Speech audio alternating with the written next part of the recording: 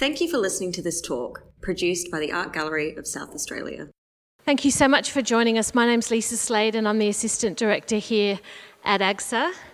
We are on Kaurna country. The Art Gallery of South Australia stands on Kaurna land, and I'd like to pay my respect to elders past, present and those of the future. AGSA Kaurna Miana Yatanga Yuandi Natalia. I'm focusing on the latter part of Duchamp's career.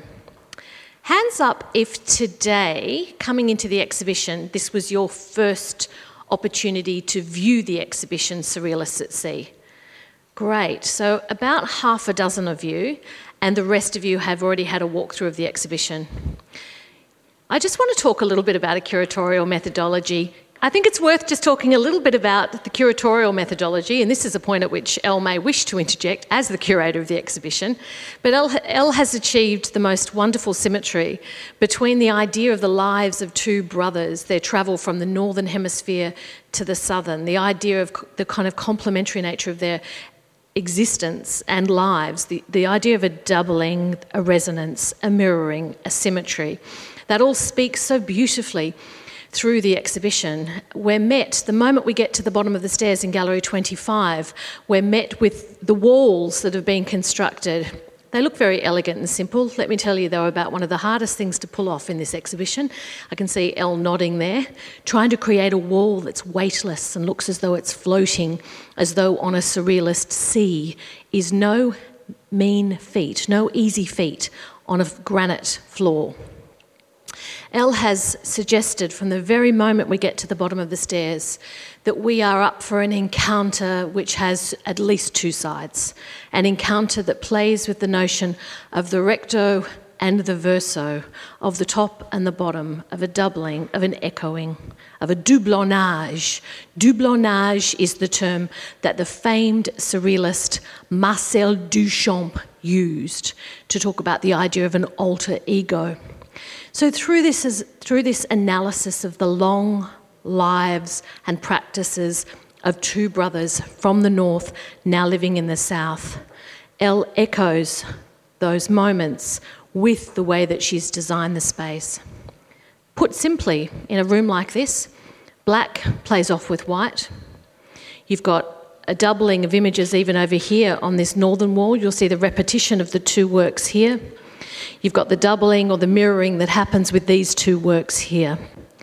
So I'm drawing your attention to that because I think this is an exhibition where there's that wonderful symmetry or at least a kind of matching between what's happening conceptually in the practice of the artists, but also in the way that the exhibition has been laid out. And that's the ultimate curatorial achievement, I would argue. It's a particular responsibility when the artists are no longer with us.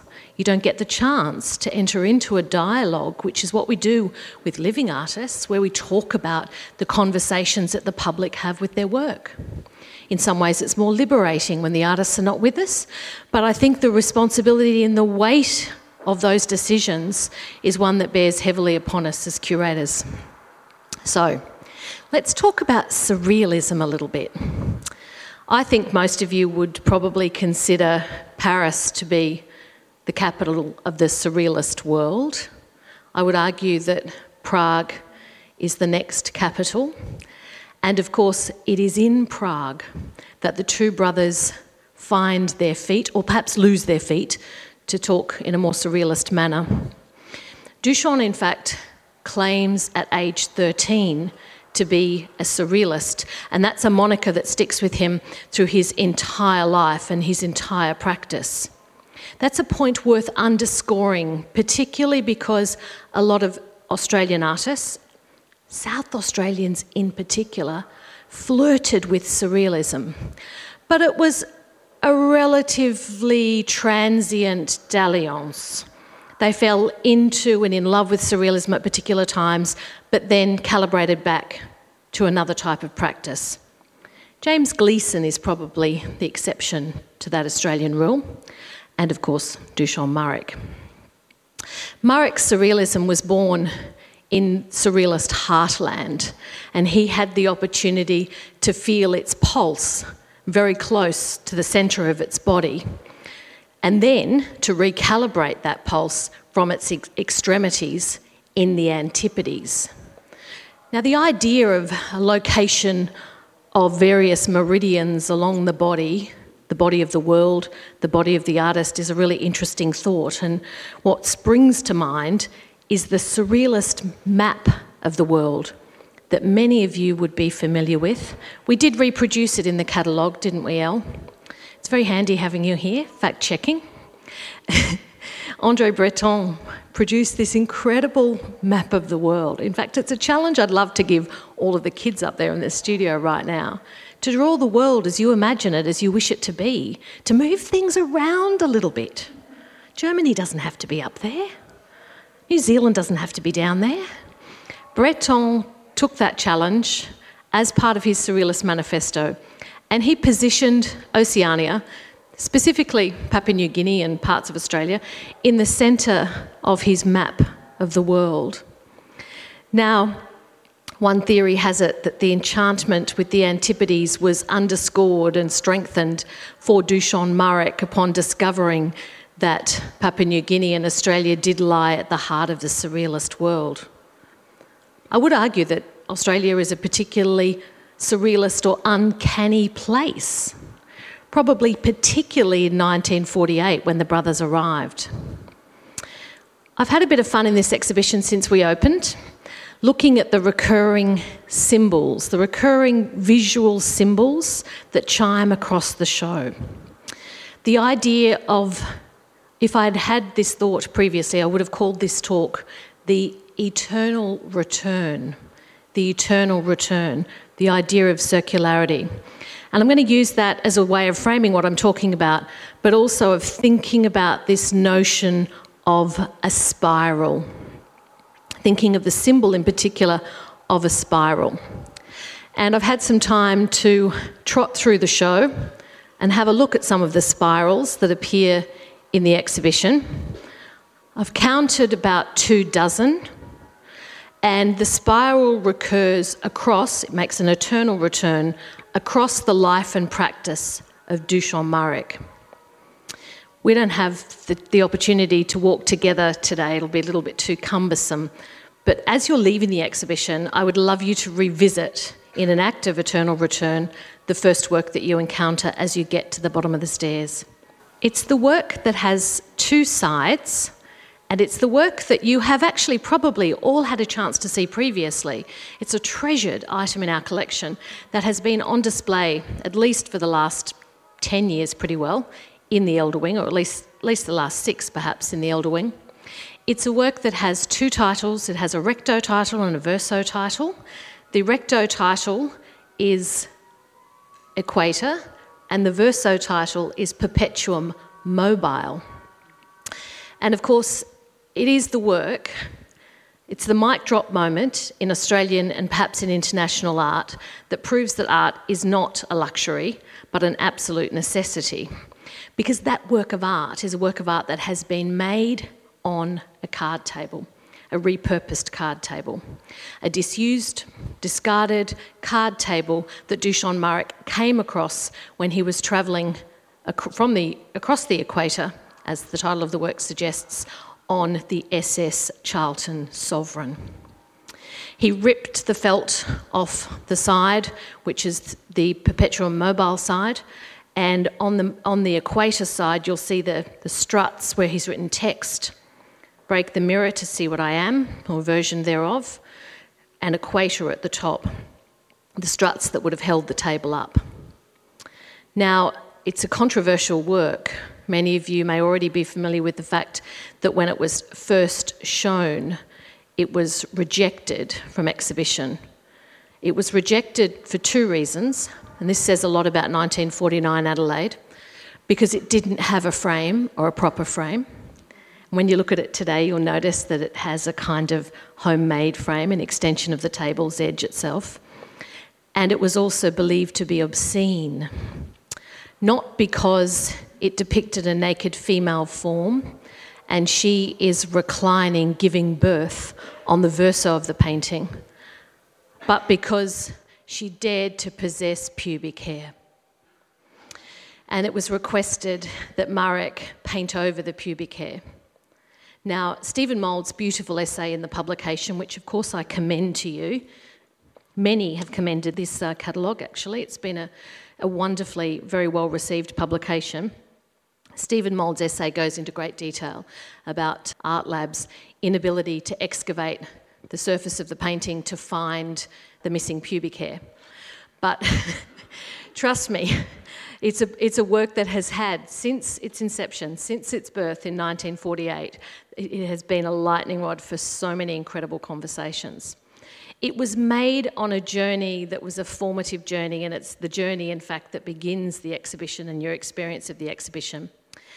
And not only does it depict the figure that I've mentioned, in fact, a few figures, the spiral, the idea of the eternal return, is signalled and introduced in that very painting.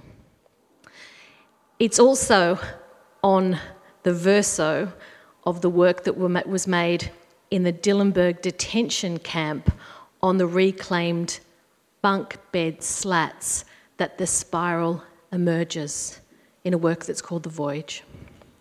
So the spiral starts to appear and then it chimes across the entire exhibition.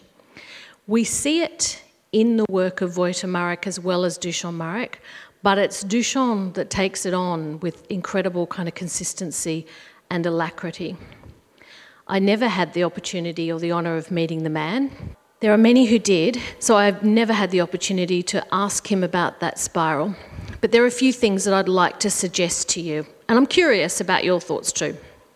There are lots and lots of resonances here with the spiral, and as I said, we've got one here for us to look at, and many more. In fact, there is one, Jane, just behind you. There is a hand. Can you see that there, Jane? Yeah, there's a hand and it has a spiral in the centre of the hand. Is anyone wearing their Surrealists at Sea top today? You'll notice that we've used it on the front of our long-sleeve T-shirts that some of our staff will be wearing. The spiral does or resounds with a few different ideas and influences here. It refers most certainly to the idea of the shell, and it has a cochlear shape. Now, the word cochlea is the word snail in Greek for a start. When I think about cochlea, I think about a particular part of the body. What do you all think about? Show me with yes, thank you very much. I think there's a resonance there that Marek would have been well familiar with. He speaks about the idea of listening, and of course, a surrealist pursuit articulated by Breton in both manifestos is this idea of a cross-wiring of the senses, a way of attuning to and communicating across the senses. I'm just going to read something from the book for you. Now, this relates specifically to the Courant, and I'll come back to the Courant. Deep in the Courant, Duchamp immersed himself in a silence where he could hear seeds germinating, rocks evolving, and listen to the rhythms of the universe. That quote goes on. But this idea of tuning into and listening to nature, there are some other things that happen with this shell. This shell is reminiscent of the Nautilus shell. Now, the Nautilus shell has its prehistoric trace in the ammonite. Many of you would be familiar with ammonites. There are plenty in the collection of the museum next door.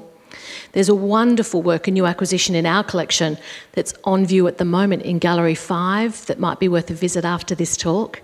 It's a work by Aki Inomata. Inomata creates a 3D printed version of a nautilus shell or an ammonite.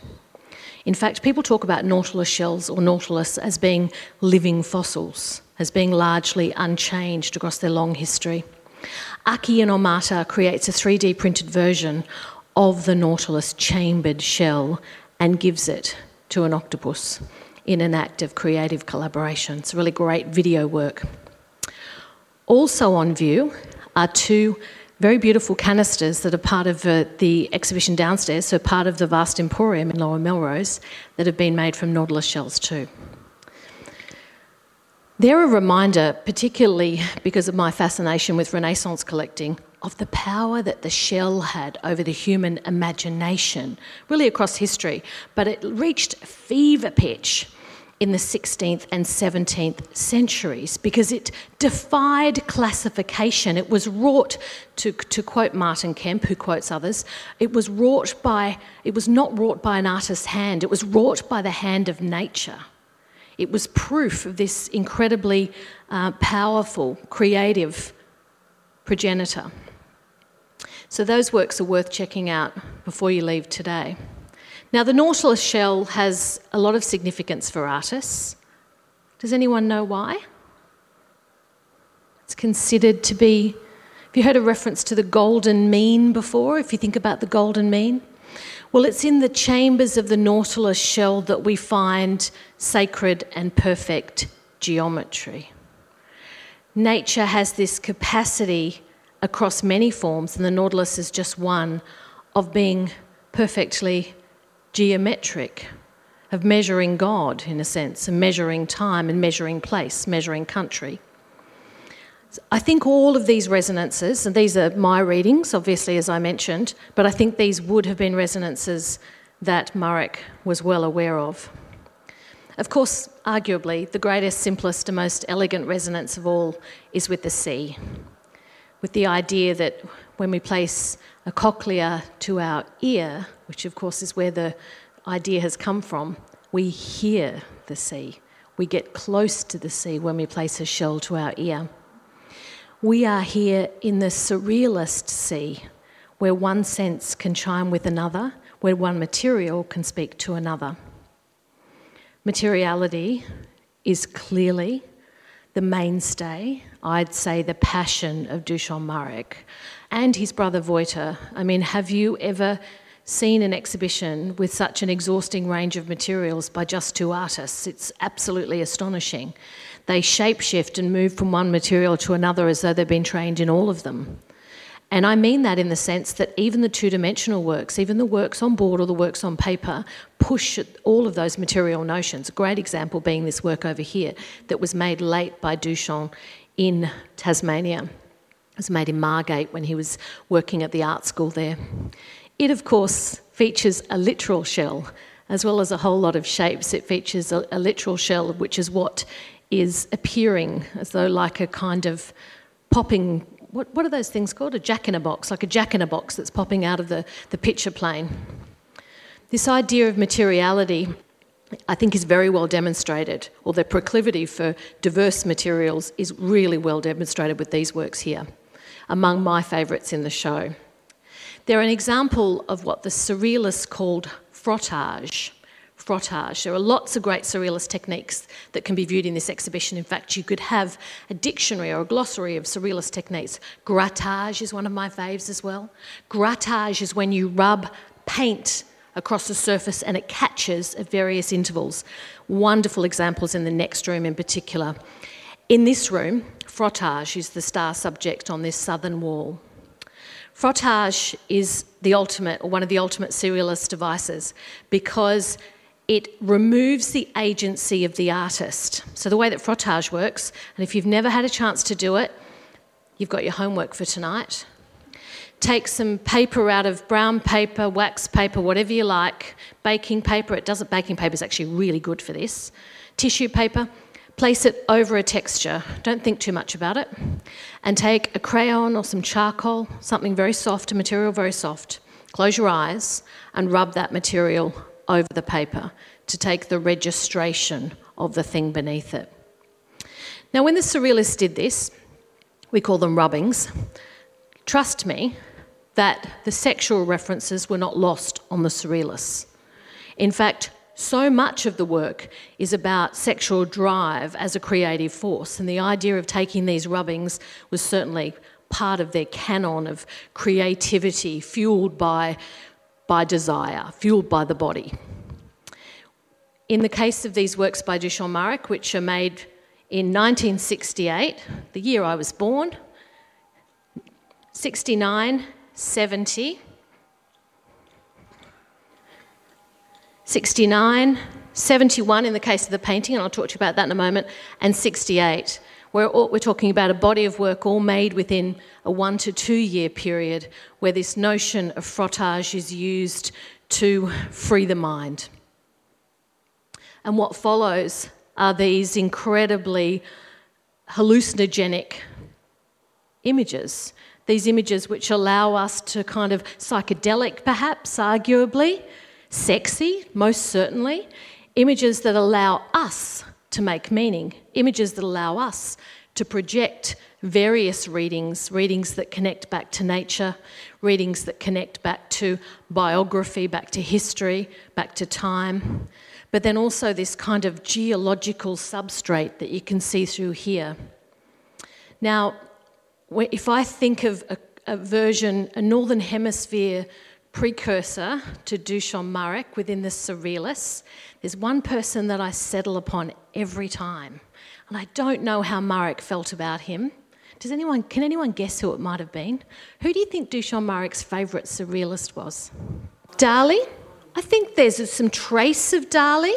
When we think about Surrealism, we think about two schools, I'm being very general here and I'm simplifying this argument, but we think about what we call the concrete irrationalists. So that is Dali, that is certainly someone like Dorothea Tanning, someone who painted precisely to disrupt the idea of realism, to create an illusion.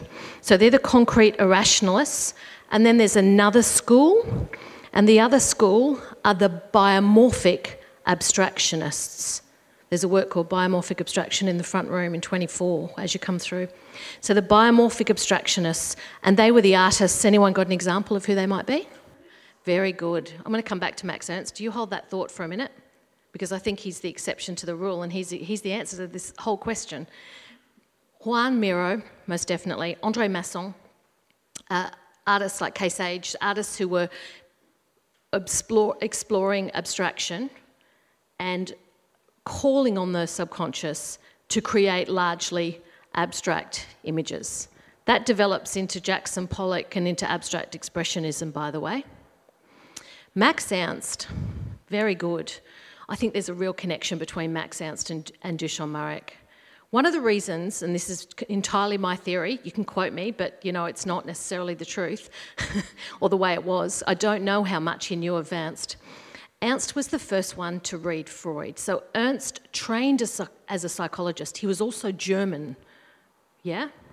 The others were not, on the whole. Ernst read Freud, The Interpretation of Dreams, before Freud was translated. So he was there at the beginning. He was on the money and he was studying psychology. It's Ernst who uses frottage and grattage, Europe After the Rain being one of the most famous images. And it's Ernst who picks up this idea of technical processes calling up the subconscious and how one can disrupt normative ways of thinking. Ernst jumped across from biomorphic abstraction to concrete irrationality. And in a work like Europe After the Rain and others, you can actually see figures and a kind of commitment to realism blended with this abstraction. When I look at the two works on that northern wall, that is precisely what I'm seeing, a convergence of realism and abstraction to take us somewhere else. And the theme of the littoral, that zone, the liminal zone between the water and the land, that coastal strip, is the other space that Marek occupies. He likes to walk in that littoral zone. That littoral zone is leading me to the Coorong and in the next room. And I would love to encourage you to go and spend time with those paintings. Those paintings are another example of this kind of panoply of material possibilities. They have been made largely, the works on aluminium, which are the works on the southern wall, they've been made largely by pooling enamel paint and oil paint onto a metal surface. There's a sense to which Marek is kind of registering the world in doing this. There's a kind of soothsaying, there's something a bit magical, alchemical about capturing those materials, mercurial about moving those materials around. It's almost as though he's freed up the subconscious, he's freed up his conscious mind so much that the work is kind of creating itself. He watches the work emerge, he watches the work being born. To that process of the interaction, you'll see the tension, you'll see the aluminium paint crazing the enamel paint crazing on the aluminium, and you'll see the paint reacting to other viscosities on the surface. To that, he adds kind of arcs and gestures, many of them spiral-like, of course, many of them absolutely reflecting that cochlean form. To me, what's happening on the surface in the next room is precisely a painterly version of what was happening for Marek himself in the Coorong. And he talks about experiencing salt and sand and water as having a profound effect on him, and that floating in the Coorong enabled him to have an otherworldly experience and an out-of-body one. He could leave his body behind. Now, Stephen Mould, in his beautiful essay in the book, reminds us, and this was a great thing to be reminded of, that Max Harris too was drawn to the Coorong.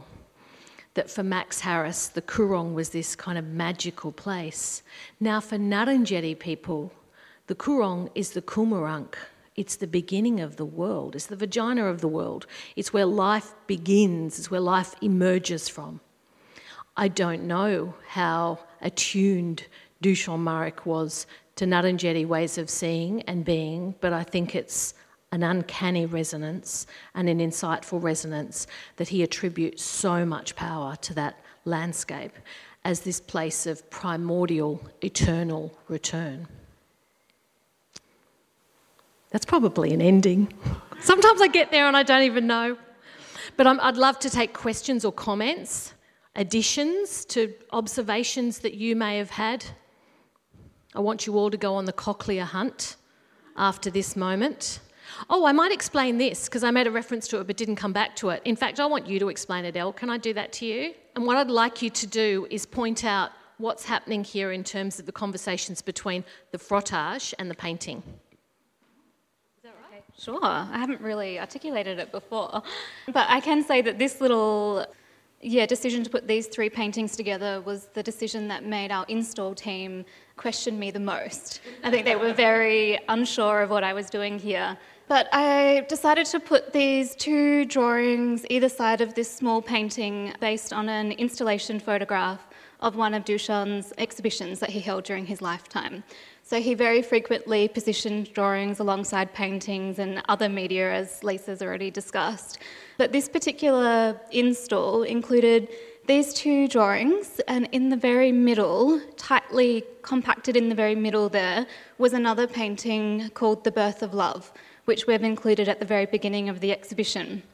But I was so interested to see that he was putting a painting from 1948 in the middle of two drawings that he created, decades later in the 1970s or late 1960s.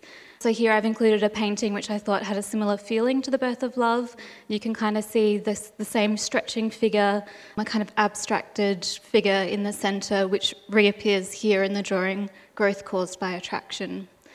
So that was the main basis there, just to, again, remind us of the connections between or across diverse media and the artist's work. But I will add, Lisa, that, Magritte was Duchamps' favourite surrealist. There you go, not Max Ernst. But who knows? Yeah. And Magritte, of course, belonged to the kind of concrete irrationalist in that he was an astute painter. I reckon one of the reasons that he was probably drawn to Magritte is Magritte was a precocious talent. I think at age 8 he could paint like a master. And I think about Dusan Marek in similar ways, that idea of an early kind of calling and what one does with that calling. Well, what he did with that calling was extraordinary, of course. You've got this he died young. He died in his late 60s, mid to late 60s, but it's just the resonances, the material resonances and conversations across decades, across time and across place are so incredible. And they are, of course, echoed in each chapter of the exhibition, like a call and response by the work of Wojtek Marek. And Wojtek Marek was certainly no stranger to deep philosophical and even, I would say, religious thinking. He studied comparative religions at the time that his brother, his much younger brother Duchamp, because they were the eldest and the youngest of the family, and the child in between, at the time that Duchamp was studying visual arts, Wojtymarek was studying comparative religion and doing so with an atheism, a kind of healthy atheism of the time, which is converted to Catholicism once he reaches Australia, and specifically once he reaches nature in those lighthouses. So the kind of conversations between these two brothers, the complexity of their practice, their dipping in and out of theories and dominant practices that were happening both here and elsewhere in the world, runs beautifully through, very much in kind of liquid form through this exhibition. So final word for me is a big congratulations to Elle, and I would encourage you to go to our website for regular updates on the exhibition. Are we halfway through? Not quite. No, not quite, which is fantastic. And I do want to give just a couple of plugs for things that are coming up. And Alira, you're here to remind me so I don't forget any of these. The first is our Surrealist Sundays programs, and that one of them kicks off this Sunday, and then the following Sunday, where we will have poetry readings, including, and I can't wait to hear what Dominic's got to say, Dominic Guerrera, who's a Ngarrindjeri man, has responded to the Coorong works in the next room. So Dom will be reading his poetry and his mother's poetry, mother's or grandmother's, I can't quite remember, a maternal precursor, her poetry. So we've got 2 lots of Surrealist Sundays, all free programming, all as part of the exhibition. And then on the 23rd and 24th of July, we are staying open until 9 p.m. And that's as part of the Illuminate Festival. We'll have a work of art on the front of the building on that big screen. We will have our studio presented by Patch Theatre, Sea of Light, open upstairs, and this exhibition will be open downstairs. So we'll be open till 9 p.m. on Friday the 23rd and Saturday the 24th. For all other details, see the website. Thank you so much for joining us today. Cheers.